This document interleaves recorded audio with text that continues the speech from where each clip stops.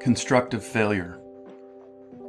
In a December 2014 interview with Esquire, Micah White, one of the Occupy Wall Street, OWS, founders, said, "My thinking is moving away from protest. Instead, I'm more interested with getting large numbers of people to change their behaviors, to de-pattern themselves." He realized what he had been doing wasn't working. Kali Lawson is 69 years old and lives the peaceful life of the angry anarchist with his wife on their 5-acre farm in Vancouver, British Columbia. He was the founder of Occupy Wall Street, but an unlikely figure to create its longed-for accountability.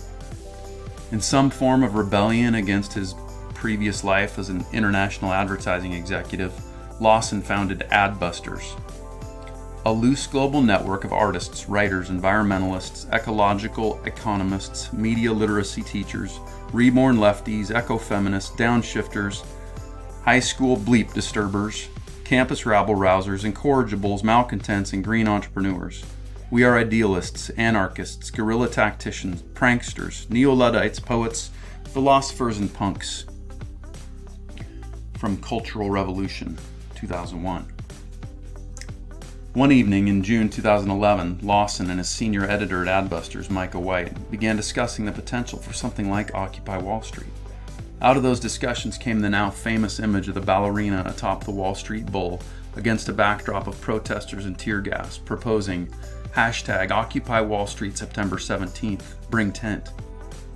From there, the movement took on a life of its own. Micah White had been fighting established systems since middle school, where he refused to stand for the Pledge of Allegiance. At 17, as founder of the High School Atheist Club, he was a featured guest on Bill Maher's Politically Incorrect and spoke at other atheist forums around the country. After graduating from Swarthmore, White joined Lawson in the Adbusters' anti-consumerism quest. It is hard to read many of the stories on the 231 pages of posts at the We Are the 99% Tumblr page without thinking White and Lawson were getting at something important. "I'm a female mechanical engineering student. I'm so good at calculus, physics, and 3D designs.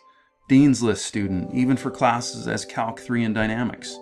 I have no cosigner for loans, so I'm only eligible for enough to cover books and tuition. It's taken me 5 years to complete 6 semesters because I run up my credit cards to pay for gas and food, and I can't go back until I pay the balance down some. I'm 25, live at home, and I bartend 50 hours a week. I want to design machines and energy systems that have a positive impact on our society." It's too early to tell if OWS was a success or failure, but for the time being, the movement has at least faded. Critics, internal and external, argue the movement has waned for lack of one clear demand, the immovable object to which it could be accountable. The drafts of demands put forth by OWS, unbeknownst to the authors, were orbiting around something that is actually quite fixed. Kali Lawson wrote a manifesto of sorts that spoke to the banking industry regulations and corruption in politics. Those actually occupying Wall Street and Zuccotti Park in 2011 developed their own related declaration that derided corporate forces and economic power. What doesn't sit well with us in the story of the young engineering student on Tumblr is the same dissonance that Lawson and others are trying to capture in their attempt at one unifying demand. The virtue that inspired OWS movement is justice, demonstrated by members of a society who put others ahead of self.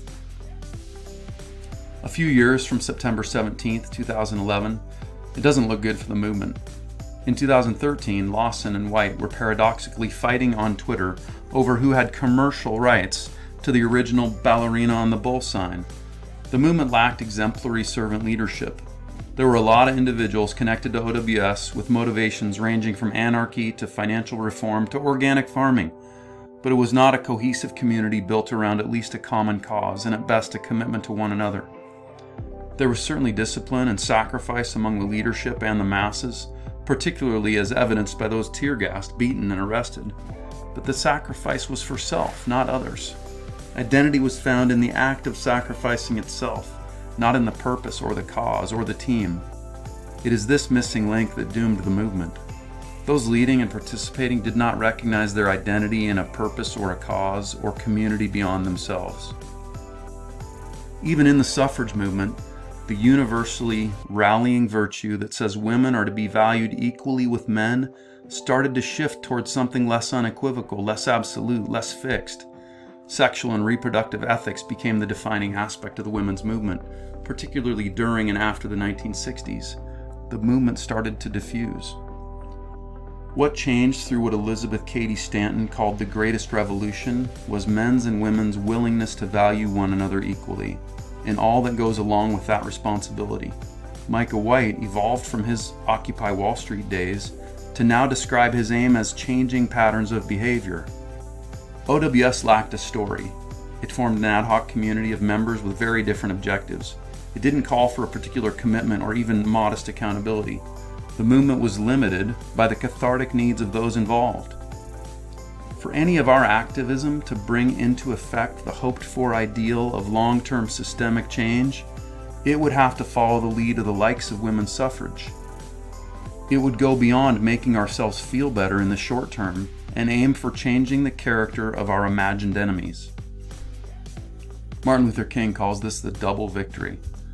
To our most bitter opponents we say, we shall match your capacity to inflict suffering by our capacity to endure suffering. We shall meet your physical force with soul force. Do to us what you will, and we shall continue to love you. Throw us in jail, and we shall still love you. Bomb our homes and threaten our children, and we shall still love you. Send your hooded perpetrators of violence into our community at the midnight hour and beat us and leave us half dead, and we shall still love you. But be ye assured that we will wear you down by our capacity to suffer. One day we shall win freedom, but not only for ourselves. We shall so appeal to your heart and conscience that we shall win you in the process, and our victory will be a double victory.